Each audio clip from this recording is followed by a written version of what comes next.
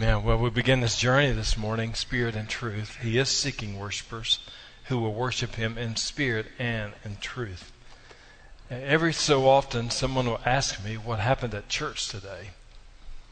And it would be terrible to say, not much. But it's a joy to be able to say, when somebody says, what happened at church today, to be able to say, you know, there were some people who got saved today. There were some people who obeyed the Lord Jesus in believers' baptism today. And then there were just a lot of enthusiasm in the room, because enthusiasm means in God. And so there were just a lot of glory and praise and honor to our Heavenly Father. There's nothing like gathering with the local church. And when it comes to worship, you and I know this, that worship is unstoppable.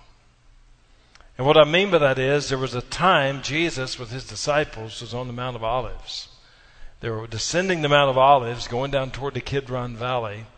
And the disciples, the Bible says, they were praising Him and they were rejoicing Him with loud voices. And there were some Pharisees in the group, and the Pharisees said this, "Tell your disciples to be quiet." And then Jesus, descending down the Mount of Olives, looked at some rocks, and He said, but the issue is, if they're quiet, the very stones are going to cry out as well. You can't stop worship to Almighty God. You can't do it. Here's another question. Nobody really ever asked me this question, but I think it's a wonderful question. As we think about what happened at church today, think about this question. What's happening in heaven right now? Imagine that. And you say, well, what is happening? Well, I can tell you from God's Word. Some things we can only imagine. Other things we know because of the authority of the Word of God. And here's what the Bible says. And the four living creatures, each of them with 6 wings, are full of eyes all around within. And day and night, what that means is they never stop. So day and night, they never cease to say or sing, as we understand in the Greek text. And here's what they're singing. They're saying, "Holy, holy, holy is the Lord God Almighty, who was and who is to come." And whenever the living creatures give glory and honor and thanks to Him who is seated on a throne, who lives forever and ever, the 24 elders fall down before Him who is seated on a throne and worship Him who lives forever and ever. They cast their crowns before the throne, saying, "Worthy are you, our Lord and God, to receive glory and honor and power, for you created all things, and by your will they existed and were created." So in heaven right now, they're just crying out, "Holy, holy, holy is the Lord God Almighty, who was and who is to come." I know in my life, and I know in your lives, we have loved ones who are in heaven today, and you say, what are they doing in heaven today? Well, they're worshiping the Lord God today. And how comforting that is for you and me. They're worshiping the Lord God Almighty. And we get together on this Sunday morning, and we get to do that. To get ready for heaven, we get to praise God. Holy, holy, holy is the Lord God Almighty. We get to do that. Question comes up. It's another legitimate question as we think about Psalm 150. When you think about worshiping in spirit and truth, how do you define worship? Great thought. I'm going to give you some insight to that. But when I think about how do you define worship, worship is a verb. Verbs have action. So worship is something that you and I do in the Christian life. Our vision statement of the church, we worship God, something that we want to do. So what are we doing? We're giving Him worth because our Heavenly Father is worthy to be worshiped. The truth of worship is God reveals Himself to you and me, and then we respond to Him. A definition I came across many years ago. I was at a conference with Louis Giglio, and Louis gave a definition of worship that just resonated with my spirit because I believe it's very faithful to God's Word when you look at what the Bible says about worship. And here's his definition of worship. He just says, worship is our response, both personal and corporate, to God. And here's the rest of it: for who He is, what He has done, expressed in and by the things we say and the way we live. That's a big definition of worship, but worship is our response. It's both personal and corporate. It's what I do alone, but it's also what we do together as God's people. And it's to God. We're not seeking to be entertained. We're not worshiping buildings. We're not worshiping traditions. We are worshiping the living Heavenly Father. And so as you and I think about worship, it's our response, personal, what I do alone, corporate, what we do together. It's to God. He's the object, focus of our worship. And why are we worshiping? We're worshiping Him for who He is, and we're worshiping Him for what He has done, and we're doing that by what we say, but also by how we live. Wonderful definition of worship. And here's what I know about worship as well in my life, and I've been able to see. I've been able to worship God in small, medium, and large church facilities over the years. I've been able to worship the Lord God Almighty in houses, in conference rooms, in convention centers, in performing arts centers. I've been able to adore the Lord God in all those different settings. I've even been able to worship God standing on a street corner. I've been able to worship the Lord God Almighty standing by a tree in the bush area of Africa. And I've been able to worship the Lord God in so many countries around the world. And here's what I can tell you. God-centered worship is not limited by time, location, or style. You may want that to sink in for a moment. It's not just 10:30 on Sunday mornings. It's not just in this worship center. It's not whether we're doing contemporary, blended, traditional worship. He's not limited by any of that. The truth of the matter from the Word of God, but reality is this. God-centered worship, Jesus-focused worship, Spirit-led worship is happening all around the world. Even this very day, it's happening around the world. In heaven, but around the world. And so when it comes to the Bible, what does the Bible say about the Father is seeking worshipers who will worship Him in spirit and in truth? There, in a congregation this size, there are many of us who would speak various languages. And here's what I know too, when you travel around the world and someone's speaking a different tongue than you or me that we would speak in English, I can always identify two words literally around the world. And the first word is the word amen. Anytime you're around the world, and we saw this in South Asia just a few days ago when they were praying, I didn't really know what they were praying. I knew they were praying with passion and intensity, but I didn't really know their words. And then when they finished their prayer, I always knew when their prayer ended because they said the word amen. It's in English, but it's in their language as well. What does that word mean? It just means so be it.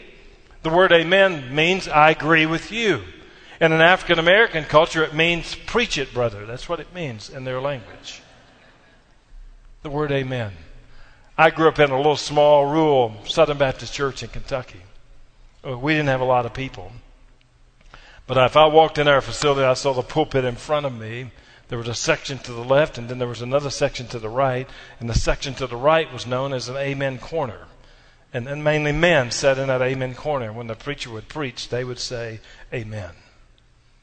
I remember one sermon our pastor was preaching. He's in heaven today, but I remember where I was at as a young boy, and he was preaching on Philippians chapter 3. He made a statement. He said, one day, God is going to transform our lowly bodies to be like His glorious body.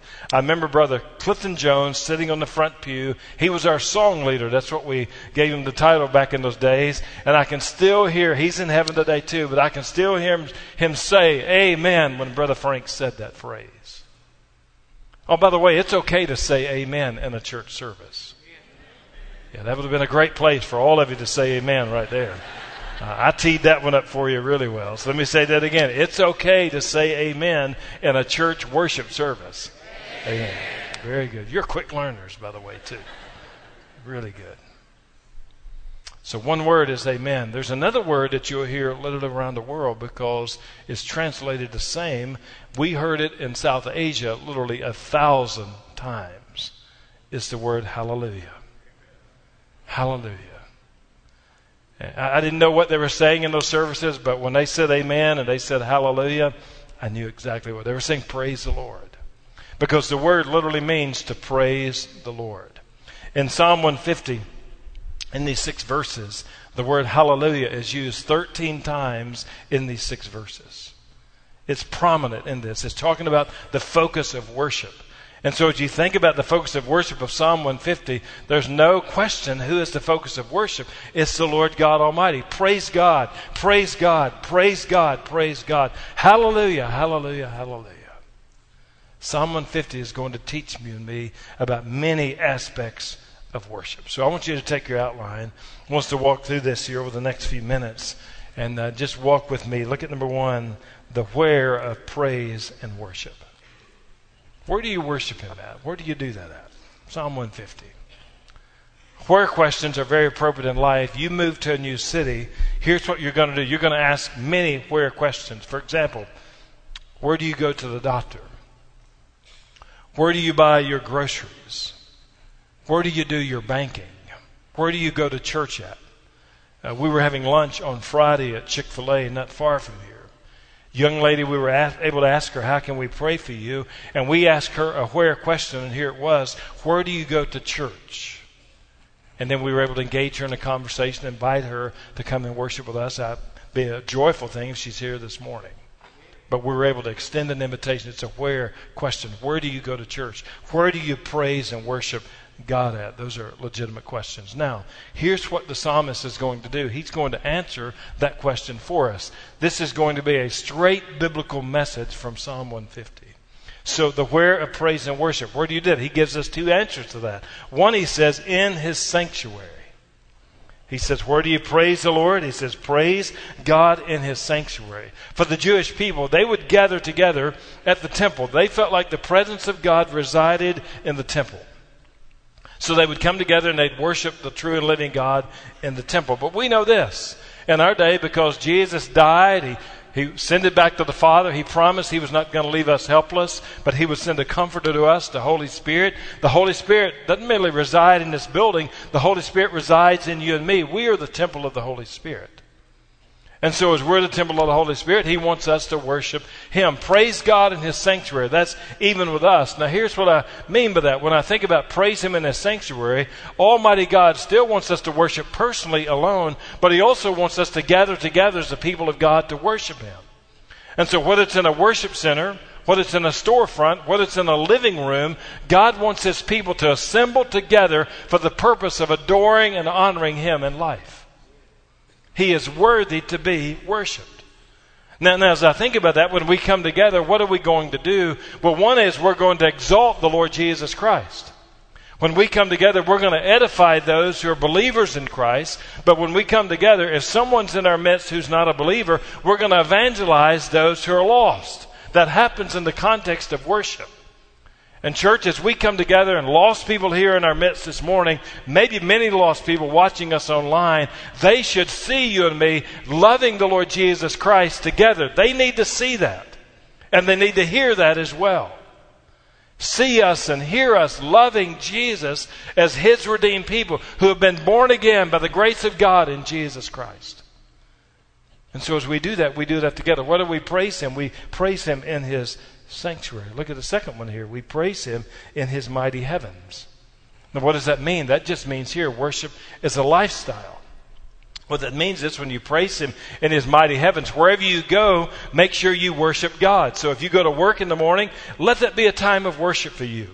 You go to school tomorrow, let that be a time of worship for you. You participate in recreation, let that be a time of worship for you. You go on vacation, let that be a time of worship for you. If you're in town or out of town, if you're inside or outside, if you're alone or with your people, make sure you're worshiping God. Where do you worship him? Well, in his sanctuary, but also in his mighty heavens. Everywhere you go, you should be adoring and worshiping God. When I think about that statement, I'm overwhelmed because of the grace and favor of God on my life. I grew up in a small rural area of Kentucky. And when I think about the grace and the favor of God on my life, God has allowed me to worship him on a golf course in Augusta, Georgia. God has allowed me to worship him in the bush area of Africa.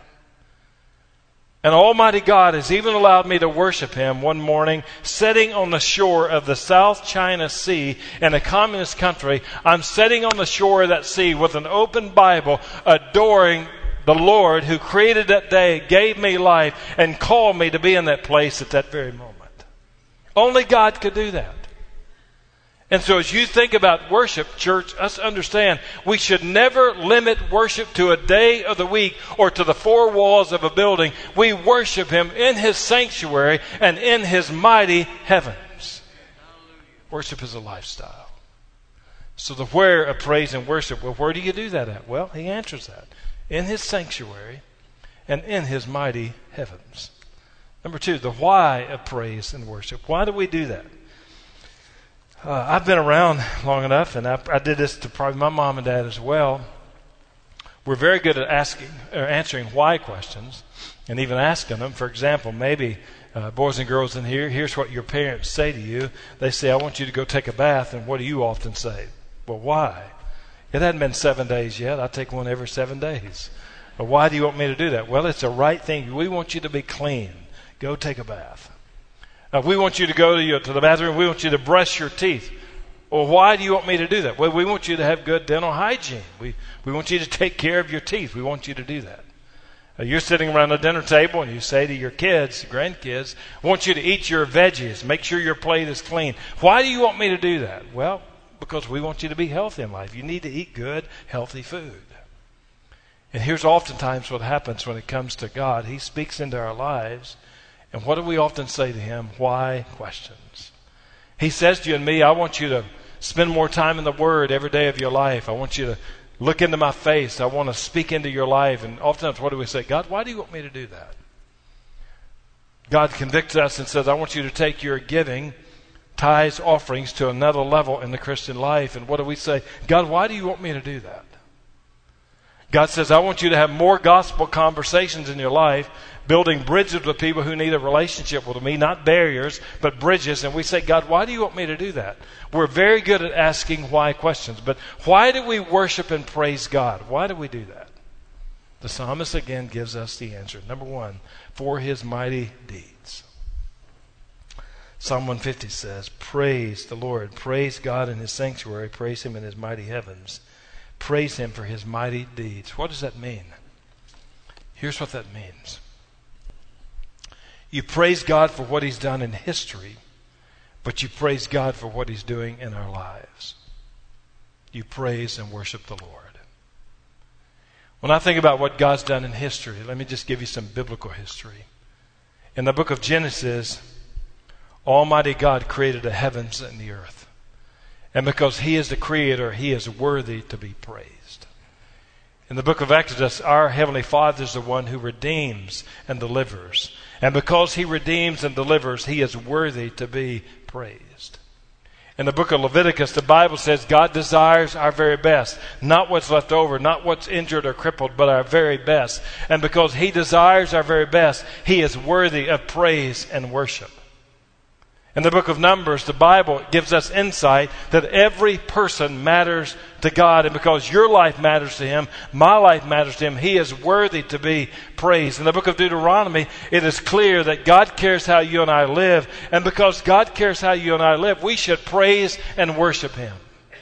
In the book of Psalms says, the Lord is our shepherd. We have nothing to fear in life. And because we are sheep, he's our shepherd. We have nothing to fear. He is worthy to be praised in life. In the book of Malachi, the Bible says, you and I will never outgive our Heavenly Father. When we bring the tithe into the storehouse, he opens the windows of heaven. Because of that, he is worthy to be praised. In the Gospel of Matthew, the Bible says our Savior, the Lord Jesus Christ, was born of a virgin. Because of his virgin birth, he is worthy to be praised. In the Gospel of Mark, it's very clear that nothing is impossible with God. And because nothing is impossible with him, he is worthy to be praised and worshiped. In the Gospel of Luke, it talks about the sacrificial death of the Lord Jesus Christ. He went to a cross and gave his life and shed his blood that we could be forgiven and know him in a personal way. And because of the cross of the Lord Jesus Christ, he is worthy to be worshiped. In the Gospel of John, the Bible is clear about the resurrection of the Lord Jesus Christ. The tomb is empty. Jesus Christ is alive. And because he has defeated death and the grave, he is worthy to be worshiped. In the book of Acts, it gives us insight about the birth of the church and the movement of the Holy Spirit. And because we are a part of his church, the Holy Spirit is active in our midst. He is worthy to be praised. And the book of Revelation gives us a glimpse into heaven. Many things we can only imagine, but many things we're going to be able to know about what heaven is going to be like. And one day you and I are going to stand face to face with the Lord Jesus Christ. And because of that, He is worthy to be worshiped. So where do you worship? You worship Him for His mighty deeds. What God has done in history, but also what God has done in our lives. Here's why I desire to worship God personally and corporately. Here's why. God created me and given me life. God says from Psalm 139, I am fearfully and wonderfully made. Same is true in your life. Listen, I'm saved this morning because of God and the grace of the Lord Jesus Christ. I'm not saved because of good works. I'm not saved because of religious deeds. I'm not saved because of church affiliation. I am saved because of the grace of God in my life. This morning I stand before you as your pastor. This was never a career decision for me. It was never based upon money. It is the call of God on my life. And so I praise Him this morning because God has called me in the ministry to serve Him. And then as I think about the work of God, every morning I'm in His Word, reading what God is saying, following the leadership and direction of the Holy Spirit, and seeking to obey Him and lead us to be obedient to Him. And because of that, His mighty deeds, I have every reason to praise God in my life. Same is true in your life. We praise Him for what He's done in history, but we praise Him for what He's doing in our lives now. Look at number 2. Why do we praise Him? We praise Him according to His excellent greatness. You and I serve a great Heavenly Father. How great Thou art. And we praise Him and worship Him this morning. Why? Because of His mighty deeds, but also according to His excellent greatness. Our Heavenly Father is holy. Our Heavenly Father is gracious. Our Heavenly Father is compassionate. Our Heavenly Father is faithful. Our Heavenly Father is generous. Our Heavenly Father is all-powerful, all-knowing, ever-present. Nothing is impossible with Him. According to His excellent greatness, we should praise and worship God. That's who He is. That's the why of praise. Why do we praise Him? Well, His mighty deeds. And according to His excellent greatness, He is worthy to be praised and worshiped. Number 3, the how of praise and worship. There are how questions that we have in life, and sometimes, for example, one of my weaknesses in life is technology. I don't know much about technology. I can turn something on, but beyond that, I don't know much. I'm grateful to have people on our ministry team because I'm always asking, now, how do you do this? How do you do this? How do you do this? And they're able to help me. Here's how you do that. Somebody asked me the other day, did Angie work outside the house? And I said, well, no, she takes care of my life. And so I'm able to do what I do because of what she does. She knows how to do a lot. And somebody asked me about fixing stuff. Do you know how to do that? And I say, I don't know how to do that. And I'm not even interested in learning how to do that. And so I'm not interested in looking at YouTube and figuring out how to do this or that. Angie is much better at fixing things than I am. She knows the how of many of those things. I don't know them, and I'm very content not to ever learn how to do that either. Very comfortable with that. So I thank God for her and what she does so I can do what I'm doing in life. But here's what He's going to say in Psalm 150. He's going to talk about some how things. And here, that's a great question for us in life because you and I need to be asking questions. How can we have a stronger marriage and family? That's a great question to ask. You know, how can we develop a budget and live on a budget? That's a great stewardship question. How do we do that? As a church, how do we have unity and how do we follow God's purpose and vision as a church? How do we do that? It's a great question to do that. So in this context, He's going to say about the how of praise and worship. Here's where you do that. Here's why you do that. But here's how you do that. Here's what He says. Number 1, with instruments and instrumentalists.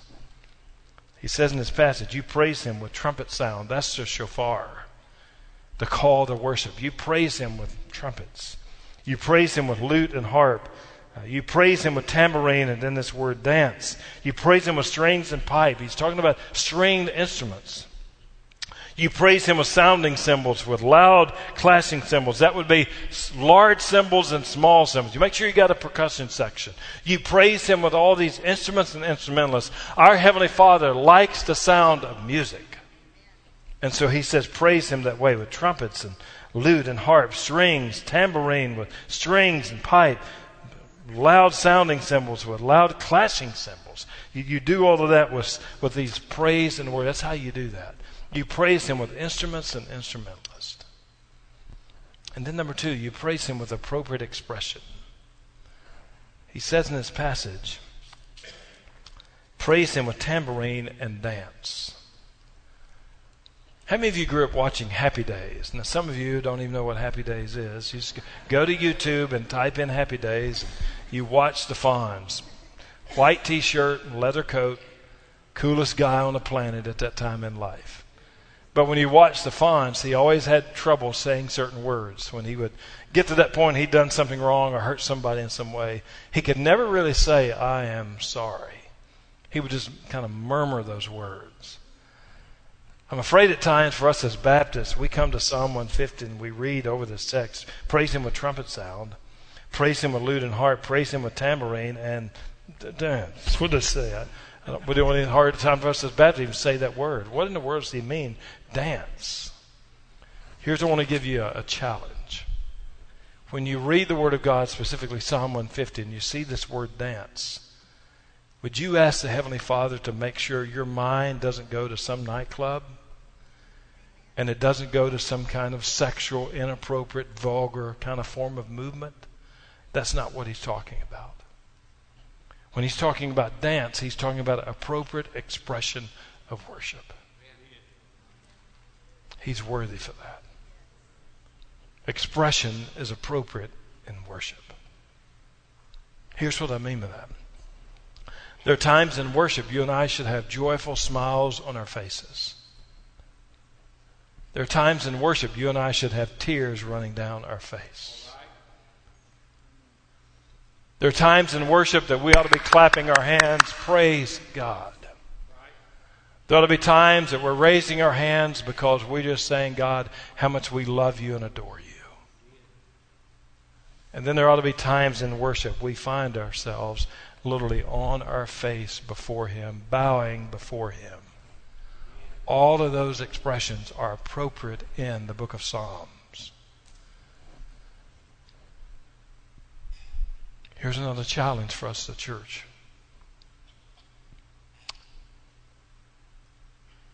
It's easy at times to go to ball games and sporting events and to show a lot of expression and enthusiasm. I've been with people at ball games and sporting events, and I'm thinking, who in the world are you? What is your personality just turned into? And I've been with those folks, I'm thinking, are you kidding me? You're acting like this here. And then I've been with those same people, and they wouldn't give the Lord a holy grunt on Sunday morning. Something is wrong with that. Folks, we should never show more expression and enthusiasm at a sporting event than we would in a worship gathering adoring the true and living God, who is worthy to be praised, that we're going to spend eternity with him. I remember the first time in my life, I didn't grow up in a Baptist culture where we raised our hands in worship. But when I raise my hands in worship, I'm not doing that to draw attention. I'm doing it just because I love the Lord. And the first time I ever raised my hands, I was in California, Saddleback Church, looking at the platform, was sitting directly to the left. It was not a modern contemporary song. It was a hymn, How Great Thou Art. And just in the worship, I just sensed the liberty and freedom of the Spirit. How great thou art, just to raise my hand and say, God, that is so true. I adore you for your greatness. We're good at raising hands in life. Students do it all the time. The teacher asks a question, and you raise your hand. I know the answer. I only raised mine about 1 or 2 times in school because that's the only answers I knew. And so I just raised my hand. I thank God I know the answer to that. Someone will raise my hand. As little boys, we played in our neighborhood. We played cops and robbers a lot. Did you ever play that? And somewhere they'd find you, you'd be found, and they'd say, what? Come out with your hands up. It means time to surrender. You've been caught. Fans at sporting events, what do we do oftentimes? Our team makes the last winning score, and you just look, the hands are raised, and people are excited because we win. Our team just won the game. I see this in our church all the time. Little kids, toddlers, little kids, coming to mom and dad, hands raised, and just say, would you hold me and lift me up and embrace me? Church, here's what I know. Why do I raise my hands? Why is it appropriate in worship to clap, raise our hands, bow down? Here's why. When it comes to the answer, we have the answer. We should have our hands up and say, the questions you're asking, I've got the answer. His name is Jesus. We need to say that. Cops and robbers, listen, Lord, your grace has found me. I come before you with hands raised. Why? Because I surrender my life to you. God, I surrender. I give up. I give everything to you. I surrender to you. And God, when I look at the book of Revelation, I read the end, guess what? We're victorious in Jesus. We win. The devil loses. We're on the winning team. We have victory in Jesus because of his death, burial, and resurrection. We win.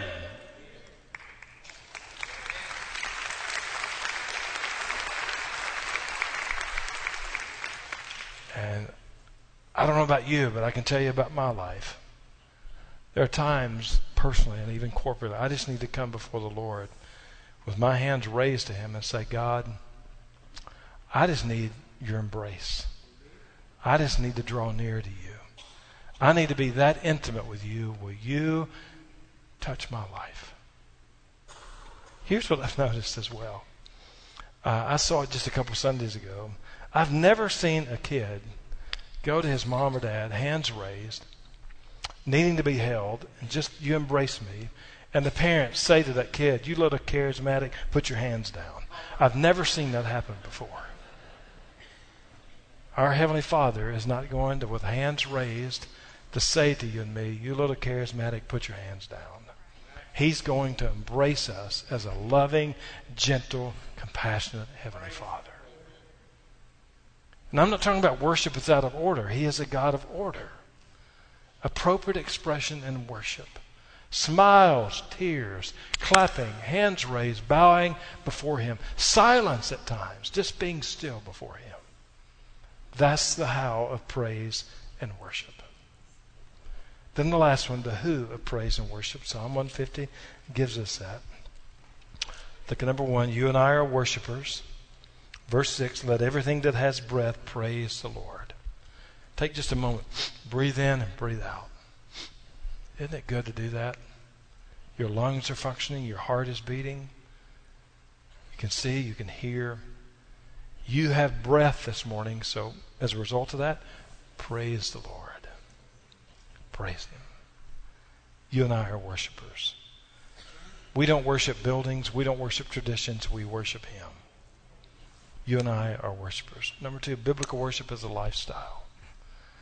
He says at the very end, praise the Lord. You'll notice in this Psalm 150, in these 6 verses, the word when is absent. We don't just worship him when life is going good and we're on the mountaintop. We worship him at all seasons of life. Let me give you just a few just biblical examples. Psalm 34, verse 1. Psalm 34, verse 1. I will bless the Lord at all times. His praise shall continually be in my mouth. Church, we know when we're on the mountaintop, let's praise him. When we're in the valley in the storm, let's praise him. I will praise the Lord. I will bless the Lord at all times. Acts chapter 16, Paul and Silas, where are they at? They're in a jail cell. They're in the midst of jail. About midnight, Paul and Silas were praying and singing hymns to God, and the prisoners were listening to them. They're in a jail cell, and they're praising and worshiping the Lord. Here's what happens in the midst of that. When you and I praise and worship the Lord in our storms, in the valleys of life, other people are listening. When other people listen, God works. And then when God works, what happens? People get saved as a result of that. So you just praise the Lord in the mountaintops, but also in the valleys. Isaiah chapter 6. Isaiah. The year that King Uzziah died, it was a time of turbulence, instability in our country. And what does Isaiah do? Found himself in the temple of God. What does he say? Holy, holy, holy is the Lord God Almighty. Woe is me, I'm a man of unclean lips. I live among a people of unclean lips. But all of a sudden he finds forgiveness because what the tongue done, he's going to find forgiveness. And then he hears a call of God in his life. Happened in the context of worship. Worship God when you're on a mountaintop. Worship him in the valley. Why? Because biblical worship is a lifestyle. Praise the Lord. Praise. Hallelujah. Praise the Lord. And one of the ways we worship him and praise him is by obedience. We do what he asks us to do.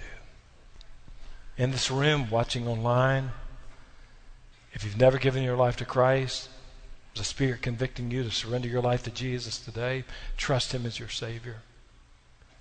You witnessed biblical baptism this morning. Is he convicting you to follow the Lord in believer's baptism? You know Christ, you've been saved, born again, obey him. This church family, what a wonderful church family, the activity of God in this place. Is he calling you to assemble yourself with us as the family of God? Obey him. Is he calling you to confess a sin in your life, your marriage, your family, even as a church? What is he? Obey him. Because one of the indications of worship is obedience. And we're just asking you today, because of how marvelous he is, how marvelous he is, how marvelous he is. Let's obey him. Let's bow together as we pray. Heavenly Father, you are amazing. All the praise goes to you. Some things, Father, we can only imagine, but we come to this invitation singing how marvelous you are. And God, as we worship today, you're worthy to be praised and worshiped. And I pray in this invitation we will be obedient to you, because we want to worship you in spirit and truth, because you are worthy. How marvelous, how marvelous, how marvelous you are. And Lord, for those in the room and those who are watching online, I pray for obedience in this invitation, that we will draw near to the Lord Jesus and he will change us. We adore you, we honor you, we love you. God, we need your touch on our lives. So we come to you right now, because of how marvelous your grace and mercy, how they are. Thank you, Lord Jesus, and we pray this in your name. Amen.